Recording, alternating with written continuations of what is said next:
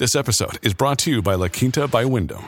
Your work can take you all over the place, like Texas. You've never been, but it's going to be great because you're staying at La Quinta by Wyndham. Their free Bright Side breakfast will give you energy for the day ahead. And after, you can unwind using their free high-speed Wi-Fi. Tonight, La Quinta. Tomorrow, you shine. Book your stay today at lq.com. At Evernorth Health Services, we believe costs shouldn't get in the way of life-changing care. And we're doing everything in our power to make it possible. Behavioral health solutions that also keep your projections at their best? It's possible. Pharmacy benefits that benefit your bottom line? It's possible. Complex specialty care that cares about your ROI? It's possible. Because we're already doing it.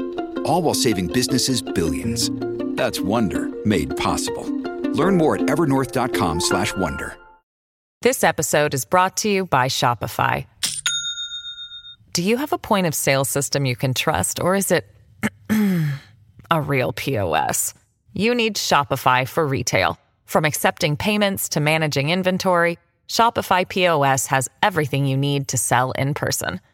Go to shopify.com/system, all lowercase, to take your retail business to the next level today. That's shopify.com/system. Welcome to the New Books Network. Hello, everyone, and welcome to New Books in Anthropology, a podcast channel on the New Books Network. I'm Reagan Gillum, a host on the channel, and today I'm talking to Dr. Daniel Ruiz-Serna, who is the author of the book When Forests Run Amok, War and Its Afterlives in Indigenous and Afro-Colombian Territories, published by Duke University Press. Dr. Ruiz-Serna, welcome to the show. Thank you for having me. It's a privilege to be here, and thank you for taking the time of talking with me. I'm looking forward for this conversation. Thank you. I'm so looking forward to talking with you about your book. And I wanted to start with this question that we normally ask on the podcast. Can you tell us about yourself and how you came to write this book? Okay, so I was born in Colombia. I was born and raised in Colombia. I grew up in a city called Bogota, which is the capital city. And I started my undergraduate studies in anthropology at a public university in Bogota. During my career as an anthropologist, or doing my career in anthropology, I had this kind of crisis because I was not very happy with academia. So I decided to take a break. I stopped my studies during a year. So I went and I did an internship in the Amazon. And that was like an experience that changed my life, because I realized that that anthropology was a good thing. That was like my how can I say, not my dream, but it's like I was in the right path. And it showed me that ethnography and being in the field with people was the main thing I wanted to do. So once I finished like my undergraduate studies, I decided to try to get a job in order to get like more of this experience I got in the Amazon. And I had the privilege of finding this job with a Colombian NGO, which worked in the enforcement of human rights, like in the enhancement of democracy, and they were building these alternatives for peace. So I knew that that was the kind of thing I wanted to do. I knew like right away when I finished my career that I needed this kind of experience before going to graduate school or doing something else. I wanted this kind of deep pragmatic experience. So this NGO gave me that opportunity. The name of this organization is the Center for Research and Popular Education, and it's one of the most important Colombian human rights watchdogs, actually. And it's run by priests of the Company of Jesus, Jesuits. So this is a Catholic order of priests who are heavily influenced by liberation theology, which is, this approach that arose in the 60s in Latin America, and that interprets the Bible through the experiences of oppressed people. So I was then working with the most socially oriented wing of the Catholic Church. And I met a lot of priests in Chocó, the region where I worked. And I saw how they were like committed to working with the poor and carry like different projects of education and human development. And what they were doing was supporting the work done by local organizations in Chocó, in this region where I work, which is in a state or a province or a department, as we call it in Colombia, with one of the like lowest standards of human development, of health and education in the country. So so yeah, I had this opportunity of working with them in this region. And this kind of orientation, the work they were doing of action against oppression, was somehow akin to the kind of practice-oriented anthropology I was trained in at the University Nacional where I studied. Though at the university, like that engaged anthropology had like different roots than those of theology that the priests I worked with had. So essentially, like that kind of engaged anthropology was like nourished by Marxism. So the anthropologists that trained me were very critical of power, and they approach Marxism as an analytical tool. Okay, essentially like a tool also for transformation, an instrument of transformation, and that made a lot of sense in Colombia, in a country like Colombia, because it's it's a society marked by deeply structural inequalities. And we students, we saw ourselves somehow as a kind of privileged social class. And our role was not just to examine the social reality of the country, but essentially like to try to remedy the social issues and the injustices that our research like uncovered. So working with communities, designing research with them and for them was like a kind of duty.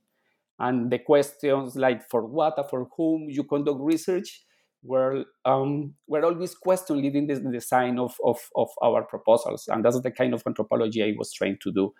And my work in this region, which is called the Bajo Atuato, consisted mainly in documenting human rights violations, also supporting local organizations.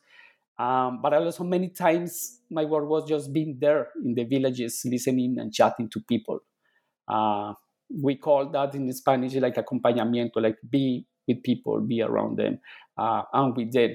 And that kind of support of our presence proved to be like very important in times of all the times I was working, because there was this big humanitarian crisis.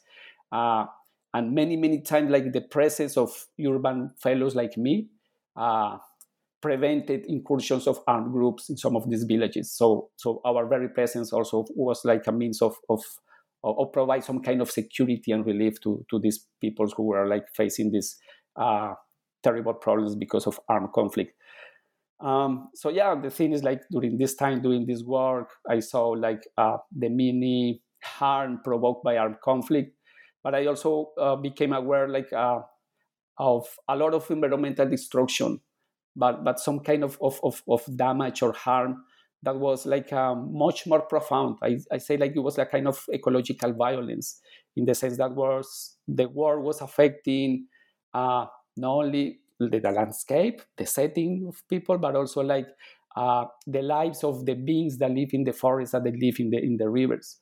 So, for instance, war was provoking the anger of the spiritual guardians that protect cave animals. I also became aware how snakes became more aggressive, to the point that shamans had a lot of trouble trying to deal with the poison of those snakes. So I also saw how villages were like swallowed by forests, and how those forests like brought illnesses never before seen. So I learned how these forests like were changing, were facing this violent transformation because of what was happening. So yeah, essentially I was working in this region for almost 4 years, and I realized that the ideas of justice or the local ideas of justice emphasize a notion of living well that tied humans into bigger living networks. So I learned that the violence of armed conflict was not just confined to people, but also extended to the animals and to the spirits, to the plants that are part of the rivers and forests. So, like at the end of that 4 year of work, I decided to stop my work in this region because I felt that it was the time for trying to understand more deeply what was happening there. And I decided to go back to school to pursue my graduate studies in order to, I think my aim was to let like these beings and these experiences like make their way into my thought. So I went back to school with the help of finding like the conceptual tools to learn, to listen, and to account for this form of suffering that was embedded not only in people's bodies, but also like in this larger context that was not necessarily human. So I suppose that my point here is that the experience I had like working in this region was what nourished my intellectual interest and my research questions, and not the other way around, as often happens in academia. Yeah, thank you so much for recounting your trajectory and your story into this research project. I think that's really important to think about, and it's clear that you bring to bear in this work all of these years of experience that you had working there for the organization that you were working for. And you talked about just now how you were in this region, Bajo Trato, in the Chocó region. And I wanted to ask you more about the context of the site where you did the research. And so Chocó is known as this Afro-Colombian region, or in Colombia, and the people that you're working with or that you were accompanying are Afro-Colombian and Indigenous people, and they seem to be like rural farmers and fishermen. And I wondered if you could tell us a bit about this site and particularly the meaning of rivers in the lives of the people who you worked with. Okay. Yes. So Chocó is this state or a province. Here in Canada, we call about provinces. In U.S. states, in Colombia, they are called departments. So this is like a department located in the northwest Colombia and borders the Pacific Ocean. So in this region, like the most important river is the Atrato River, which is it's this imposing river, but at the same time it's big, it's imposing, but it's a slow moving river. And I remember like going through the literature, like some travelers describe this river as a lake in slow motion. So it was like this big river, but at the same time, like it was so silent, so quiet, like moving very, very, very, very slowly. Um, and this river is very important in this region. When you compare like the Atrato River with other rivers like the Amazon or even the Mississippi, for instance, the Atrato is not that long, but when compared to its length, it is considered one of the rivers with the highest volume of water in the world. So, and all this water comes from about 3,000 different small rivers and creeks, but also from the rain, because this region is one of the rainiest regions in the world. So there's a lot of water, like in heavens, but also in the soil, but also in front of rivers. So the lower or more northernmost course of this river is what I call the Bajo Atrato, which is the region where I live. It's very close to the place where Panama and South America are connected. And this is actually like a very aquatic landscape, because besides the rivers, there's of course this big tropical rainforest, but also like it's several swamps, lagoons, lakes. So water is a very important constituent of this landscape. And I like to think about these people, the people living here, the Indigenous and Afro-Colombian communities. I like to think about them in terms of amphibian societies, because their lives and economy activities always revolve around rivers and forests.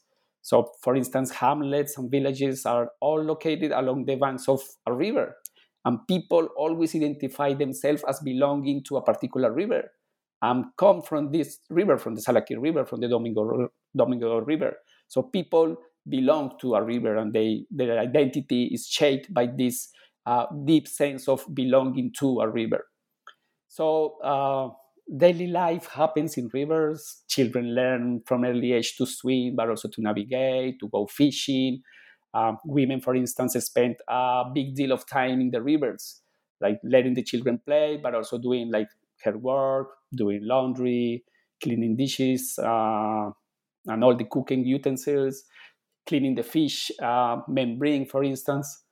Um, and this is something like that caught my attention. Was like, for instance, the word they use in Spanish for cleaning fish is actually a word that has two meanings. It means simultaneously to repair and to compose. So I like this idea to compose fish. So I like that idea because it means that, for instance, fish more than a natural resource that taken for granted and found out there in nature. Fish is something like people somehow help bring into existence. So composing fish, but also composing rivers, composing the landscape. People were composing things. So the same goes to rivers. They are not just like natural aquatic spaces that people take for granted, but they are actually like entities people relate with. And people are always taking care of rivers in many, many multiple ways, like maintaining and cleaning rivers, perhaps in the same way roads or highways are maintained in our setting. So people are so interconnected with rivers that the Atrato River, or I will say the well-being of the Atrato River, is considered like the material condition for their lives, for the lives of these communities. And actually, that's one of the reasons this river was granted legal personhood, which is something that happened in 2018. So this was like the second river in the world that was like granted particular rights.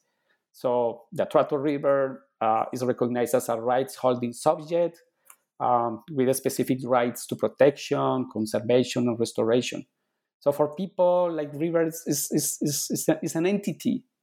The thing is like when I say, or they engage with this river as an entity, it doesn't mean that it necessarily behaves as a person, as a human person. Like the river is endowed with a particular kind of personality. It's a particular kind of self. And it reveals agency in particular ways, but in ways that are not necessarily the same as humans reveal or animals reveal their own agency.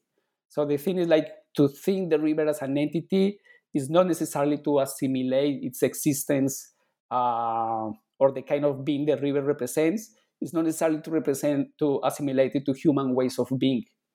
So I think that the question is not if the river is a being, but rather the kind of being it is, or the kind of being that the river manifests of renders possible. So I think that I found that like kind of productive in my own work, like because instead of thinking of rivers as natural resources, I was asking like what kind of person the river is and what can the river do, which is like the way people relate and engage with the rivers. So just a short example of the way like these peoples engage with the rivers in a set of relations that I think that relations that help enact or give life to the river as a sentient and as a sentient being. Yes. So for instance, in the region during the dry season, there's a lot of wind that blows and is blowing all the time, and the surface of the river becomes like a surface full of waves, a lot of waves. There's a lot of waves that complicate navigation. So navigating during this time of the year is difficult, and actually there are a lot of accidents, and in the dry season accidents are frequent. And I remember this occasion when a small boat, like going at full speed, capsized and two men were dragged underwater. So the day after this accident, those people died, and the day after that accident, like the river was like very calm, very quiet, okay, with no waves at all. And the people explained to me that the reason was that the river was behaving in that way because of the death of those two men. And they told me like the river is like this kind of creature that demands once in a while human lives. And from the moment like the bodies of these two men were found, like the waves and wind like were calm, very, very calm down. So the river was explained to me like had satisfied like its hunger, and it will be peaceful for the rest of the season, which was the case. because after that accident, there were no more drawings victims that year. Okay, thank you so much. That came out, I think, in reading the book, the kind of knowledge that the people have with the river. And I like, too, how the image on the cover of the book is really evocative of the centrality of rivers in people's lives, because you have this picture of someone on a boat going down the river. And so it evokes even this idea of the highway or the road that you just talked about, how we in living in the United States or something, in particular cities, would think about roads as being these, thoroughfares. That's another way of thinking about the rivers as these central means of transportation and communication and identity as well in the region where you were doing the work. And I thought that I love that first chapter, because you really take us into this world, and you show us it's this other kind of place with other logics at play. And you explain that very well. And so I also wanted to ask about the subtitle of the book, which includes war and its afterlives. And you're looking at how violence is perpetuated against people, spirits, animals, and more than human beings. And so the war in Colombia perpetuated this violence, which displaced people from their communities. And you seem to be doing the research in the aftermath of this war, as you say, and when people are returning to their communities. And so I wondered, for listeners, what was the nature of this conflict, and who were the main actors in this violence? Okay, yeah, that's a very tough question, because it's hard to try to sum up the 50 years of armed conflict in Colombia. I'm going to try to do my best. One important thing here about the subtitle is I came with this idea of afterlife rather than aftermath. I really like the word because there's not equivalent in Spanish. So the idea of afterlife is to show that the violence is still ongoing in the region, even if armed conflict stopped. The violence and the effects are still very present in the region. And the thing is there's still presence of armies. I'm going to talk a little bit more about that later. But yeah, the consequences of what happened with forced displacement, for instance, with the killing of many peasants, the consequences of those violent acts are still provoking a lot of harm.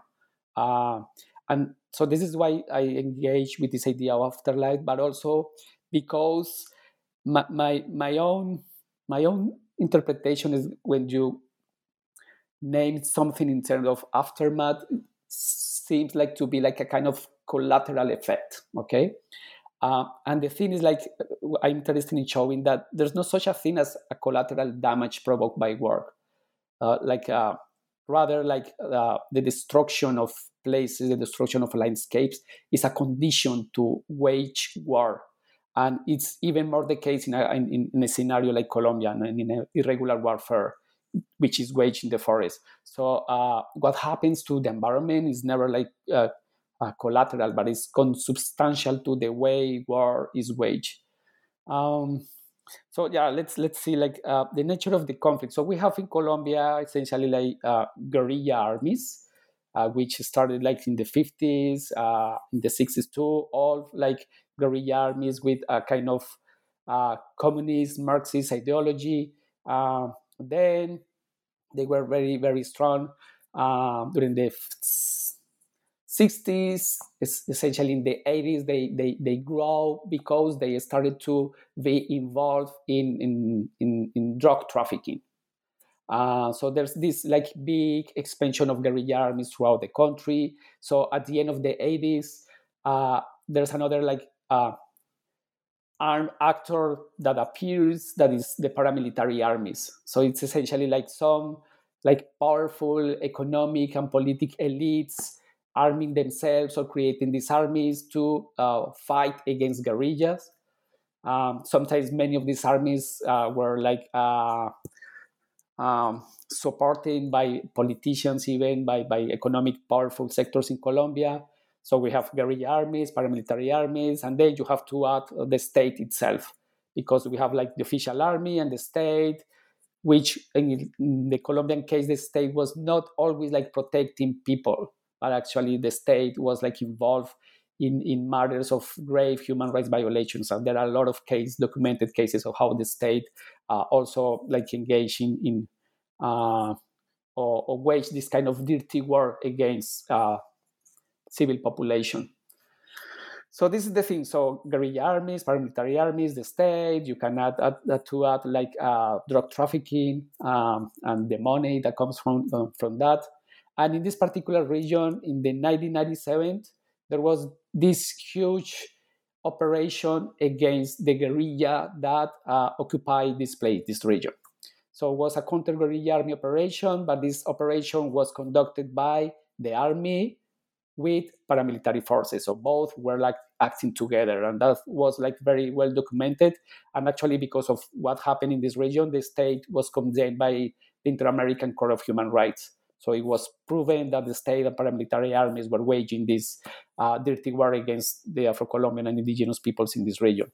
So during this like military campaign, the communities were displaced for the lands. So they were forcibly displaced. I have to leave their lands. And they went to a little town close to this region, a town called Pavarando, which in 1997 became like the biggest refugee camp in Colombia. So there were about 6,000 people living there. So essentially, like hundreds of communities from this region were forcibly displaced. In 2000, from 1998 to 2003, people engaged in this long process of returning to their lands, returning to their communities. They decided to return to their lands, but their lands were occupied by paramilitary forces. Guerrillas never left totally the region. So people decided to go back to their lands, even in this context of crisis. They knew that the armed conflicts will not end. And they created this kind of local mechanisms or local institutions to try to deal with the armies and to create some kind of civil resistance against the action of these armies. And they differentiate themselves as civil population, and they declare that they were autonomous and what is the word I'm looking for? Neutral. They were neutral vis-a-vis the armed groups. So people managed to return to their lands. There was this big humanitarian crisis because the hamlets were destroyed. They didn't find their crops, their belongings, so they have to restart once again all their livelihoods. And it was in this context of the returning to their lands that I started my work in this region. After that, many communities managed to get back to their lands. Others decided not to go there because of security reasons. Many families decided to settle on the town, which is called Rio Sucio. So many families didn't go back to their lands, and the pattern of settlement in the region changed forever. So now we have this young generation who didn't grow up in the countryside, but mainly in this town. But even though people managed to have this kind of link with their lands, with the territories, they are called. So they were kids were attending school in the town, but for instance, families were working in the countryside and bringing food, bringing resources that people needed to live in the town. So there was there was with a food in the town and the other food in the rural area. And the thing is we have a peacekeeping agreement reached in 2016 with one of these guerrillas, the FARC, which was the biggest and the old guerrillas in the country. So there was this peace agreement which brought a lot of hope. But the thing is in this region, once this guerrilla demobilized, another one show up. So essentially, there's still the presence of different armies. Now they are not called paramilitaries, but there are kind of private armies engaged in drug traffic. There's those other guerrilla armies also participating in the business of narco traffic. So we still have different armed groups associated to drug production, doing presence in the region. and threatening still the lives of these people. So that's kind of the picture. So yeah, we're to leave it there. Yeah, I know that war and violence and conflict is very complex, and I think that you gave us a a clear picture of of the context and what's going on, and I think that's so important for you to tell us about that, since it's this critical marker in your book, and it's part of your argument about how this violence affects the landscape, the people, the more than human beings. That you're talking about in the book, and so I wanted to turn to, I guess, this question of these of the more than human, because it's become, as of late, I guess, a really important and rich vein of anthropological theory and inquiry. And so your book has several beings that are more than human beings, that range from there's all kinds of figures in the book, but one of them, as an example, is these fieras, which are these like beings that live in water, and then you have another spirit called like a water mother, and then the very forests themselves constitute other than human actors in the book. And so I wondered, what does the more than human mean to you and this project, and if you could describe one of the more than human entities in the book. Mm-hmm. Wow, this is a big question too. Yeah, there's during the couple, perhaps the last 2 decades, there's a lot of interest in social science about the non-human, sometimes conceptualized as more than human or other than human. But it's just this idea that in order to understand or account for many social processes, we can not do that without taking into consideration like the lives of other beings with whom our lives as humans are deeply attached.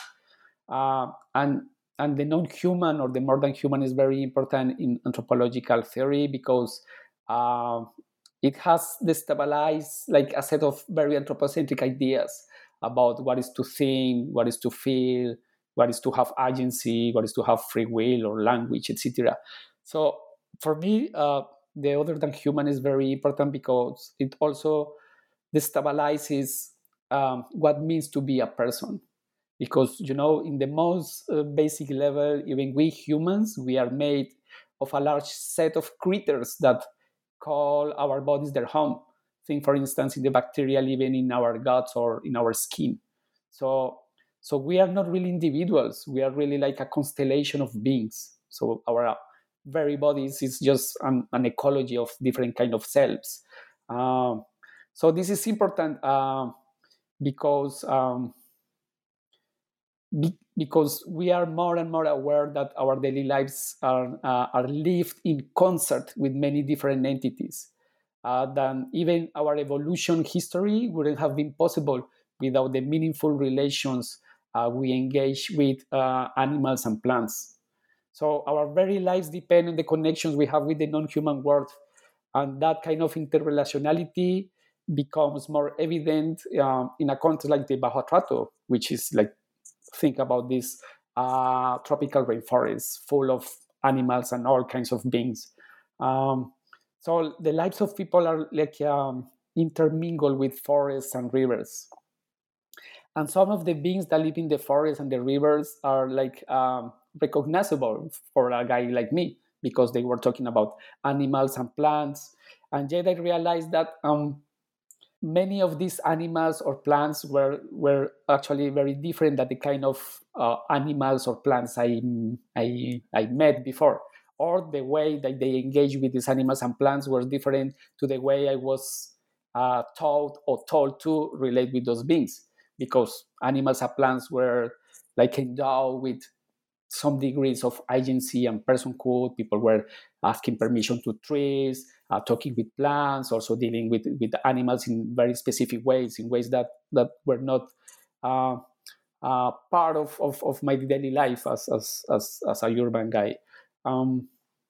So even those beings that one can recognize as species, animals and plants, were endowed with a set of characteristics many different than the kinds of characteristics we ascribe to animals and plants. And there are also like other set of beings, very different, like to which I have no access to at all, like spirits or fieras. So I had no access to them in the sense that I didn't see them, but I was from the very beginning aware of their effects, of their presence, of their traces in the landscape, and aware of the consequences their actions have in the daily lives of these communities. So what I learned in this project, on this research, was that essentially, like, our daily lives are intermingled with the lives of different kind of creatures and beings, but the same was in the case of armed conflict, of war. So I realized that war is also this kind of multi-species endeavor. That war is conducted and is planned always in participation with other kinds of beings, and also that the effects of war simultaneously change like human and other than human realities. So, one of the non-human beings I deal with, or I describe in the book, are called fieras, which is this kind of aquatic creatures that are big and that are like voracious and that may cause a lot of trouble.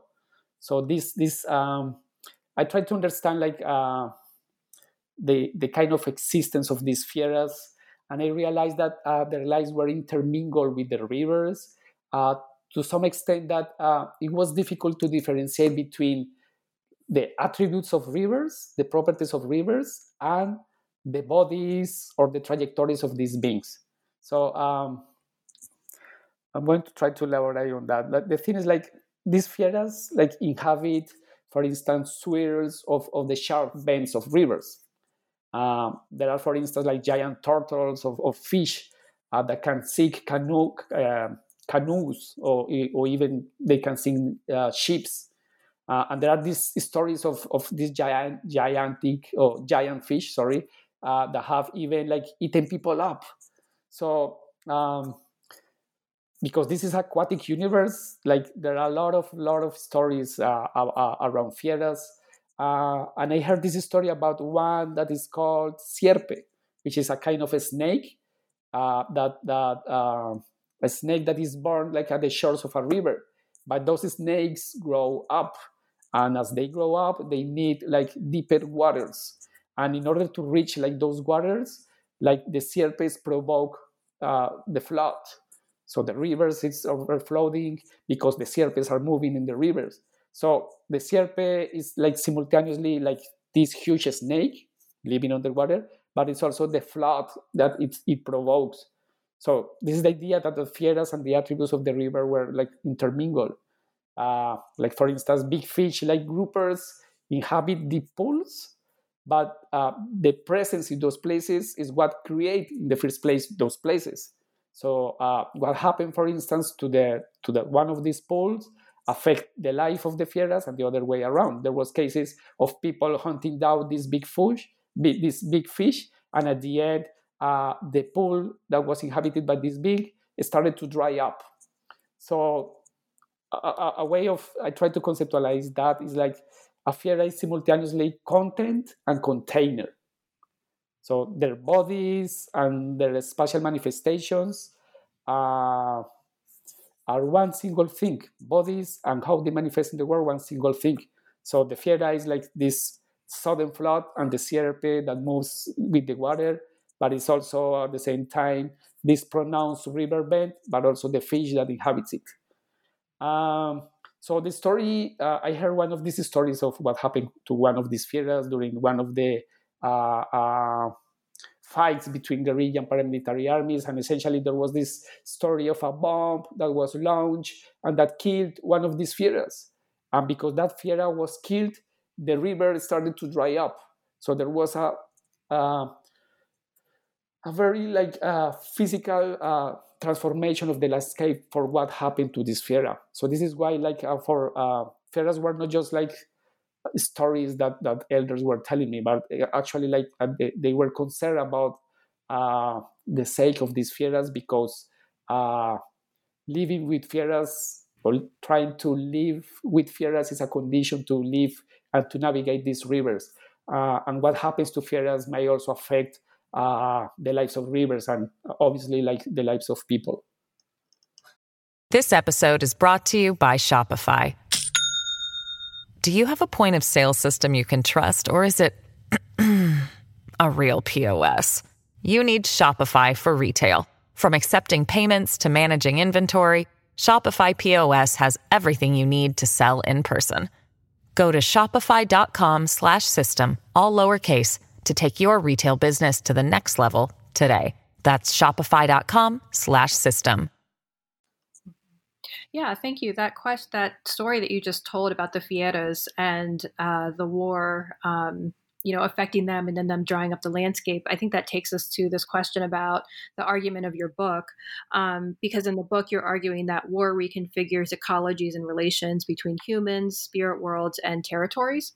And in the afterlives of war, people's relation to the living world shifts in different ways.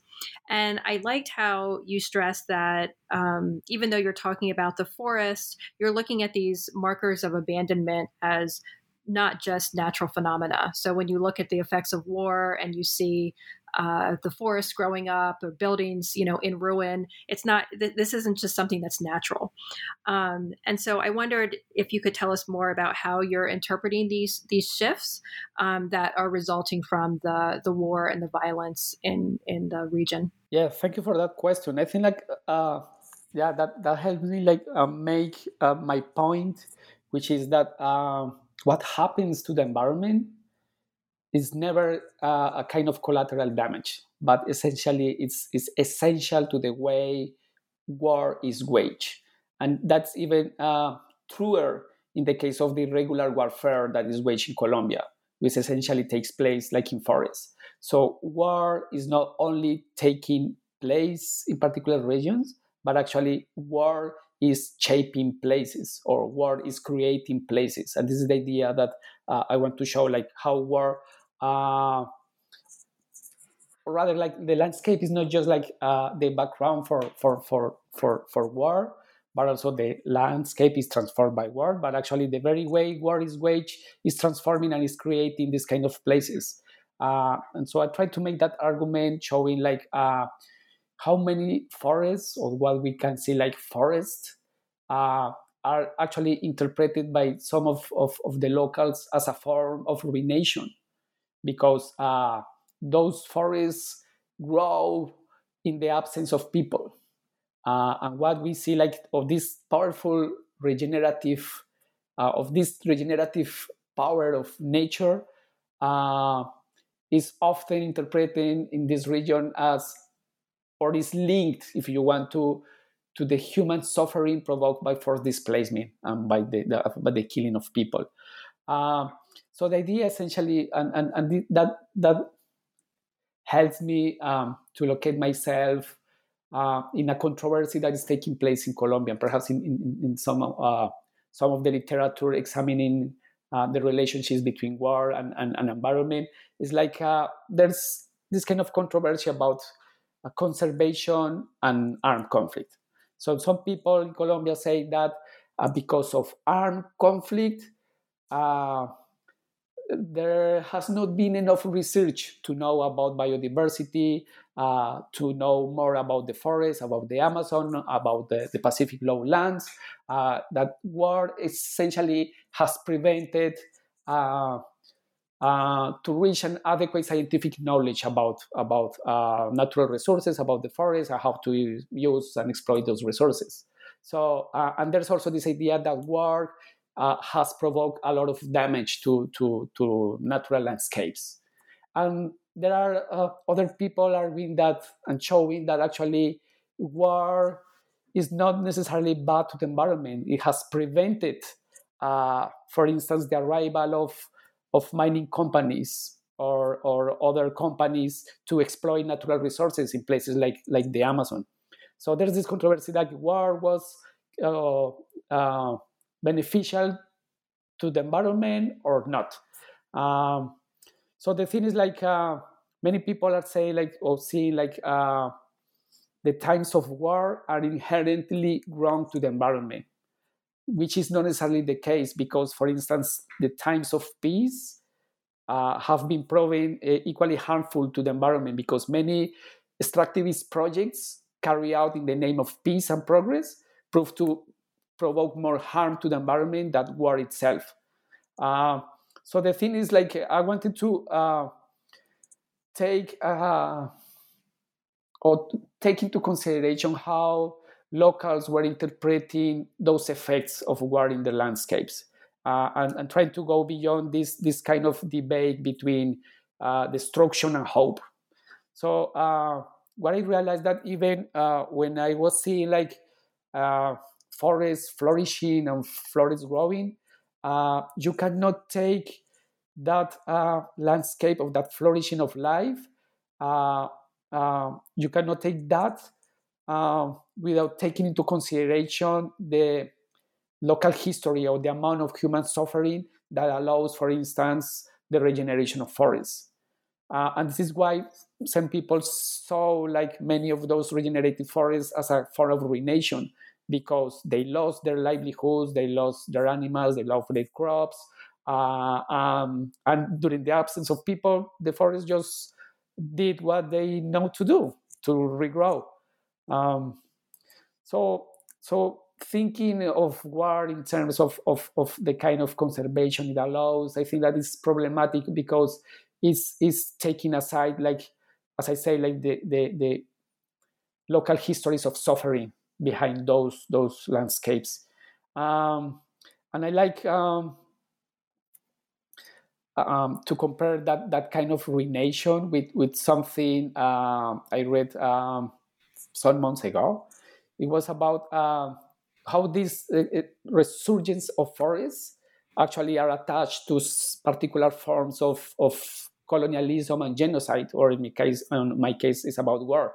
And it was this paper like written by geographers Simon Lewis and Mark Mashley, who were like arguing a bit about or were trying to date the beginning of the Anthropocene. And they published this paper showing that around at the beginning of 17th century, there was like a sharp drop in atmospheric carbon dioxide. And they say that drop was caused by the resurgence of forests that took place following the death of indigenous peoples after the European colonization in the Americas. So, as you know, during the Colombian exchange, during the European colonization of the Americas, it is estimated that, million of indigenous peoples died, largely because of smallpox and the other diseases brought by the Europeans. Because of many of these peoples were farmers, when they died, their fields were no longer tended, and trees were able to grow back. And those trees and those forests suck carbon dioxide out of the atmosphere. So they say like that, it's like the beginning of the Anthropocene. It's called like the Orbis spike. The spike is the moment in which you can read in the geological records the beginning of one era to another. So they are saying like they are proposing dating the Anthropocene as in this moment, link it to the European invasion of the Americas and to the mass deaths of indigenous peoples. So Anthropocene and genocide are like hand in hand. So this is the idea that the carbon dioxide levels fell. Like less carbon dioxide is a good thing, but the reason behind that was like what happened in the wake of genocide. So I think that that's kind of, that illustrates also like the kind of frame we have to consider at the moment of evaluating the impacts that warfare has on the environment and in the places that otherwise we can take for granted. Yeah, thank you for that. That's so important. I wanted to make sure we talk about the ontological nature of your argument, because there's several times where you stress that what you're talking about is the relations between people and land, and that you talk about how these more than human entities are not just people's representations of nature. And you say this, consistently throughout the book. And so, for example, in going back to your discussion of the fieras, or the beings that live in rivers, you write, and I'm quoting you, that they are emergent property of rivers and the human and other than human bodies or components that come together in a given rivering place. And you talk about the territory as being produced or constantly enacted through daily practices of care. And so I wondered if you could talk about this focus on the relationality between people and places, and the other than human bodies that you're talking about. Yeah, this is like something that came up when trying to understand like the reality of the existence of these spirits and these fieras. And you can go like you can try to follow two different paths in order to interpret like the life of these spirits. So one is like those spirits are just like beliefs, are what people say about. They are a kind of representation that they construct about reality. And the other is like, no, those beings are objective and they live out there. And we should like try to assess their lives in a kind of positivistic way. So I try to move beyond like they are just beliefs, or are they are like actual tangible beings. And I think that what they actually are is something like in between those poles. This is what I say, that it's that they are co-emerging, in the sense that they are the result of the multiple practices and relations people engage with in particular places. So those are relations that are taking place in place. So places also participate in the making of these beings. So this is why I think like those beings are the result of the meaningful relations people engage with. And when people describe beings like spirits or fieras, they are actually like highlighting some properties of the world to which we have no access, because we don't spend our lives living in those places, but also because our upbringings impede us to have access to these beings. So this is like the kind of my take in that is like those are not just beliefs of people about the world, but through those stories of beings, through their engagement with those kinds of beings, they are stressing properties of the world, properties that have been foreclosed to us because of our epistemological and ontological assumptions about reality and about the world. So given that, I had this kind of discomfort with multiculturalism, in the sense that the multicultural state, for my own understanding, what it does is to make room to people's beliefs and to protect the beliefs of those peoples. And the best it does is to conceive those things as worldviews, but never as statements about the world itself, okay? And I wanted to take seriously what they were telling me and those things. So when someone says that the spirits got mad, so they are pointing out to something that we cannot tackle with the language of rights, or not the language of respect or religion, or of other kind of multicultural language. So again, this is this idea that they are not telling us about their beliefs, but ways of conceptualizing reality. And we should engage with those concepts, with those philosophies, to call into question our own basic premises, but also to show how biased our own culture is and how biased our own knowledge is. So the thing is that we don't need to accept right away like the existence of spirits or rivers as sentient beings, but we can use those ways of knowing and being to rethink our assumptions, and of course our own institutions. And that should be the case, or even more the case, in a transitional justice scenario, in which you are trying to address the concerns of victims. And in order to be respectful to the experiences of victims, if you treat what they are telling you just as beliefs, like perhaps you cannot really deliver justice in a way that is meaningful to them. Um, so this is the thing, like we should like focus more on relations, because we are made of relations. The territory is made of relations, and people are also made of relations. So these entities, spirits, fieras, madres de agua, etc., they come to be, or they emerge as a consequences of those relations.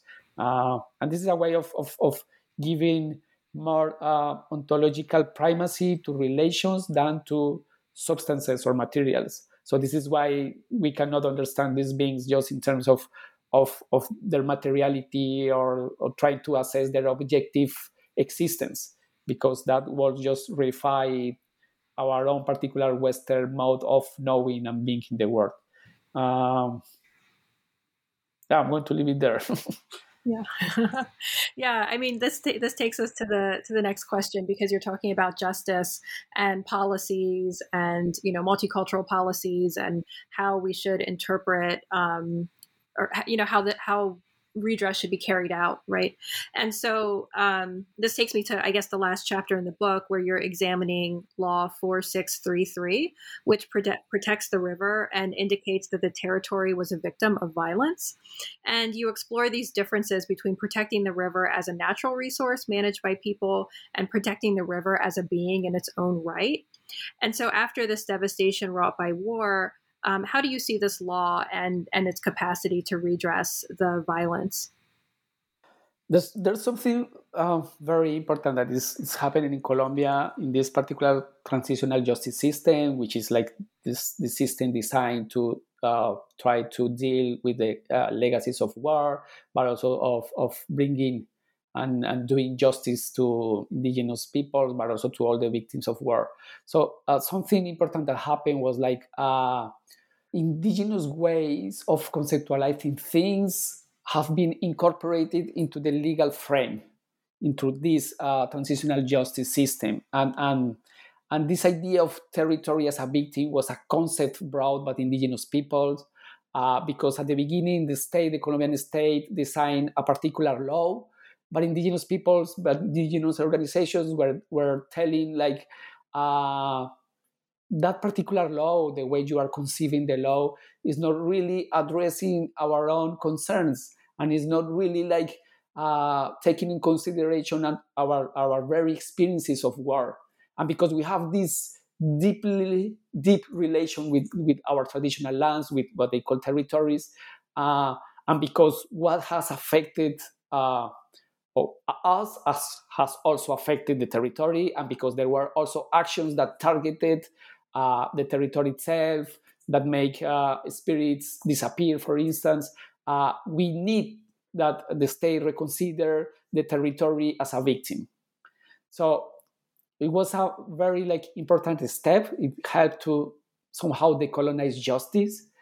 There has been a little problem with that. It's like the way the multicultural state interprets this idea of the territory as a victim has been by using environmental language. So for many institutions of the state, when people are saying about the territory as a victim, they think they are just pointing out to the environmental consequences of war, to lost biodiversity, to pollution, to deforestation.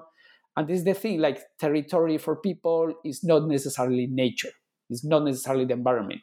Territory is also nature, the environment, but not only that. It's more than that, because the territory is a sentient being. So the thing is like there's more and more awareness in Colombia about the impacts of war in territories, in nature, in the environment, to the point that there's like these judges that are part of the transitional justice system who are like taking seriously this idea that nature has been a victim of war. The thing is like the way they are doing it is that they are conceiving nature in a way that makes sense to us, like Western societies or modern peoples, but not in a way that is necessarily consistent with the experiences of indigenous peoples. That being said, like for indigenous peoples, there's not that radical separation between nature and culture, or even if there's some kind of boundary between both. Nature is something very different than what we think about nature. Nature is this set of entities and with personhood, agency, who participate in war, sometimes participate also in war, but also resist to war. So the thing is like there's this incorporation of indigenous knowledge, which is very important because that can like deliver justice in ways that are more or less harmonic with local understandings. But there are many challenges ahead because when conceiving what's happening there in terms of what's happening to the environment, that reinforces some kind of ethics of an ethics of environmental conservation that somehow takes aside like the ontological aspect of what people are pointing out, of what people are telling us when they are framing the suffering in terms of suffering of the spirits. So if we focus only on environmental conservation or the environmental aspects of that damage, we will just refight the boundary between science and culture, between those who can speak on behalf of nature, essentially like scientists, biologists, etc., and those who are just speaking about beliefs about nature, and that's not necessarily the case. So that's that. That's the challenge we have ahead if we really want to engage with indigenous ontologies and with their experiences of war. Some of the laws are focusing more and more of the importance of the natural world, but using a language that stresses the importance of the natural world as a setting for the lives of people. But again, the natural world is more than a background for human actions. Actually, there's this connection sometimes described in terms of kinship with the natural world. And the power of these experiences is that they might help us destabilize those like divides that the justice or the transitional justice systems of our legal apparatus uses, those divides between nature, culture, mind, body, internal world, external world, etc., etc. And this is like why it's significant to not just incorporate the language and the concept of indigenous peoples, but to try to do things otherwise with those ways of conceptualizing with those philosophies. Yeah, that's so interesting. It's like, how does this idea of relationality intersect with the law and policy and the larger institutions that govern that many times govern what's going to happen in these places? And so it's like, how can you take this knowledge and much of what you've what the people know in the region, what you've uncovered, and bring it to these entities to make to either make policy or to determine like what's going to happen in these areas. And so I have just one more question about the photos in the book, because the book is full of images, and I know that anyone who picks up the book will be like riveted just with the world in which you're examining and the ideas and arguments that you're making, but also the images and pictures in the book are just striking. And so in some ways the images are kind of documenting what you say, like you're talking about, for example, ruined buildings, and then you'll see a picture of the building that you're talking about as an example. But other times the images kind of exceed the text in different ways as well. And so I wondered if you could just say whatever you want to say about the pictures in relationship to the text, or the pictures in relationship to your research, whatever you want to share about the images that you included in the book. Thank you. I'm very glad you felt that sensation with the photos, because sometimes that they were intended not just to illustrate my point, but to convey their own meaning, and that's something I wanted to do. At the beginning, I designed two chapters as photo essays. So there's this chapter about the rivers, and there's one about ruins and abandoned hamlets. At the end, it was just one I conceived that particular chapter as a photo essay. It was not like I'm going to write my text and to show images to illustrate my point, but I wanted images to convey their own meaning, because I was dealing with, non-human beings, non-human lives, forms of non-human memory. So I should also explore ways of conveying people, non-human relationships in ways other than words, because like the relations with beings like sometimes exceeds uh, our representational ways of thinking, and images sometimes help to do that. So yeah, some of these photos were meant to exceed like the text and to convey like their argument, and essentially it was very helpful to me because English is not my first language. I was writing in English, and sometimes I hoped, or I wanted photos capture things that my own words could not capture.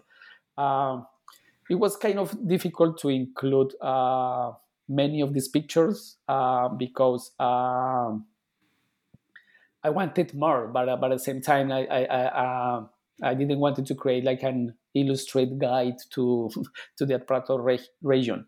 So the thing is like from the very beginning when I was discussing with my editor like this book, like I wanted to uh, try to find some kind of design that will like put these photos give importance to these photos, and sometimes that proved to be a challenge. uh, I wanted like big pictures and pictures in colors, but because of editorial reasons that's not possible. uh, the electronic version of the book it's full of pictures in color, but not the printed version. Um, so yeah, there was this back and forth between the designer and I, trying to find like a way in which like uh, text and images were in a kind of dialogue and conversation. I didn't want just like an appendix like showing images, like images were a structural part of my argument, particularly in those chapters. Um, so yeah, this is the thing about photos. I know like thank you for your comments about photos. I have heard like also good comments about the quality of the photos. uh, that was something I was interested at the beginning of my project in taking photos.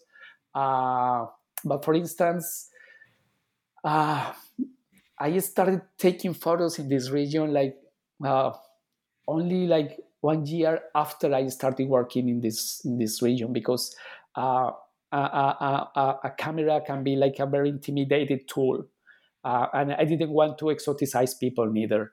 So only once I was sure that people were feeling comfortable with me hanging around with the camera, I started to take photos. So yeah, it was like sometimes like uh, some some people think about the cameras as the primary tools or one of the primary tools to conduct research. For me, even if it was important, uh, it was something that I used only once I felt comfortable and I built like a strong trust and a strong relationship with the peoples, because images also should be like respectful of their ways of living, and should also like picture in or making justice to the complexity of their lives. Yeah. Yeah, thank you for that. Whenever I teach ethnographic research methods, I always include a part about using the camera to as part of the research, and we always talk about that as well. When to bring out the camera, even when if you're taking notes, when to take notes in front of people, things like that. And so I'm glad that you mentioned that, because it's such an important part of doing research. And so last question, are you working on any new projects, or do you have anything planned for the future? Can you tell us like what's on the horizon for you with anything, teaching, research, anything in that regard? Okay. Yeah, I'm still working or interested on this intersection between forest and armed conflict. So this book is documented somehow like the effects of war in forests. But now I want to take the other way around to understand how forests shape the way violence is perpetrated, how forests shape how violence is conducted, but also how violence is experienced. So the thing is, like, something I realize is that the relations people have with the forest shape also their ideas about armed conflict, about the armies, but also about justice. So this the project of the kind of research I'm doing right now is about looking at war through its connection with the materiality of forests, with the affectivity of forests.